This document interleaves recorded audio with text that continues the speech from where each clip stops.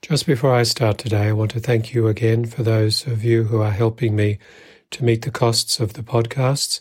I'm very appreciative of your support and also that you are still interested and listen to my podcasts. So pass on the knowledge, the news about this podcast if you think somebody else might benefit. So today on the 14th Sunday of Ordinary Time, I suggest that we reflect on humility. Just before the section of St. Matthew's Gospel that we hear today at Holy Mass, our Lord has travelled through several towns where he was rejected. These places included Capernaum, where he had lived in his adult life and his ministry time, and just like Nazareth, where he grew up, they had also rejected him earlier on.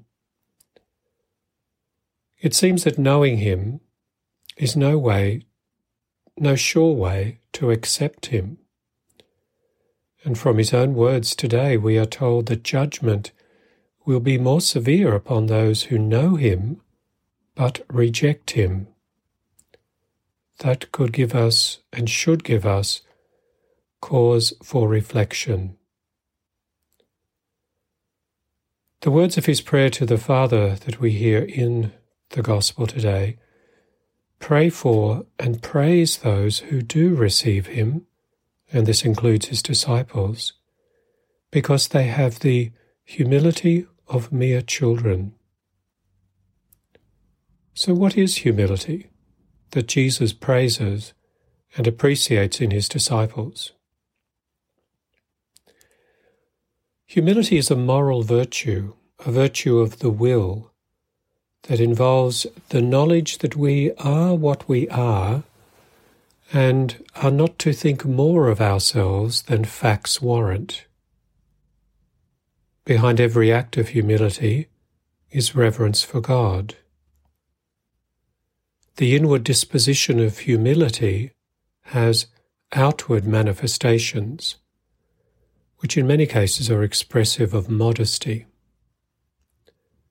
Some writers, like St. Benedict, enumerate degrees of humility according to inner disposition and outer sign. If we look at the English word humility, it comes to us from the Latin language, the word humilitas, meaning abasement, itself coming from the Latin word humus, or ground. Thus, humility brings us down to the earth, as we might say. Since behind every act of humility is reverence for God, here is another occasion to remind ourselves of the fittingness of genuflection before the tabernacle. If a person believes, as the Church has always and everywhere taught, that God himself is present personally and truly in the Blessed Sacrament, then why would that person not lower themselves to the ground in humility and reverence? Each bending the knee and humbling oneself fosters love for the Eucharistic Jesus and is an act of reparation for one's sins. Humility is also the moral virtue that keeps a person from reaching beyond himself. Clearly, there are some ways in which it is good to reach beyond oneself, for example, by improving in anything which is good. But reaching beyond oneself can go wrong. People can have an unruly desire for personal greatness, which leads to a love of themselves based on a false appreciation of their position with respect to God and others. To put it another way, someone could be trying to give herself a status she doesn't actually have, and this is foolish. Religious humility recognizes one's total dependence on God, while moral humility recognizes one's equality of dignity with others. So how can we grow in humility?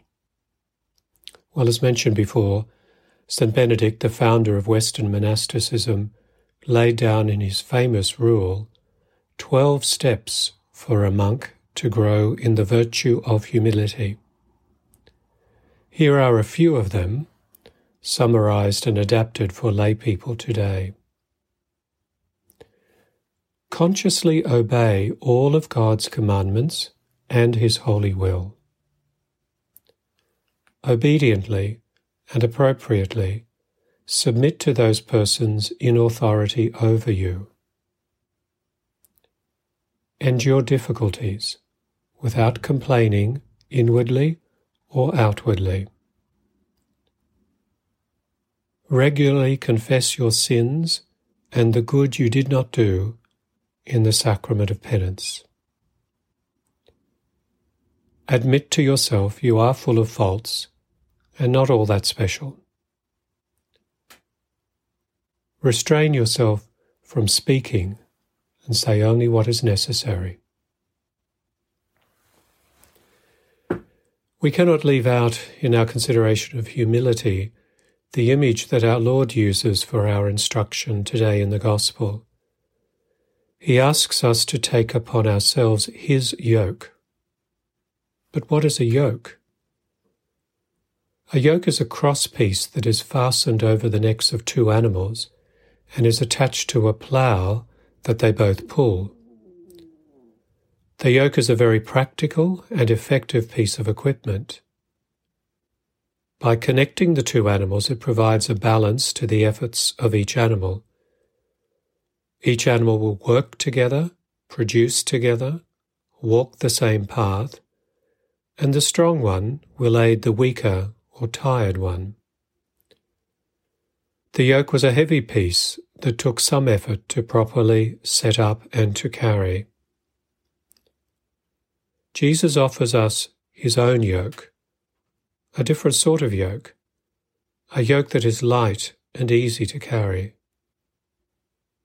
Christ understands that life for many people is often strenuous, difficult and tiresome, and we often go off the path through sinning.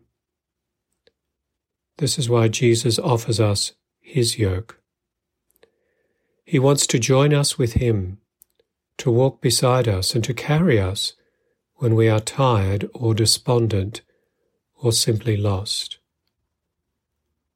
And much like that physical yoke, which is used to plough and produce a full and abundant harvest when the time is right, the yoke of Jesus does the same, except this harvest is bountiful beyond our imagination. This harvest, when we take the yoke of Christ, is that of peace, purpose, self-surrender to our Lord, as we cultivate and prepare ourselves for eternal life. The Lord offers rest, not in the physical sense, but in the sense that anxiety, fear, pride, and doubt can all be dispelled from our life. We certainly do learn humility from the one who is gentle and humble of heart.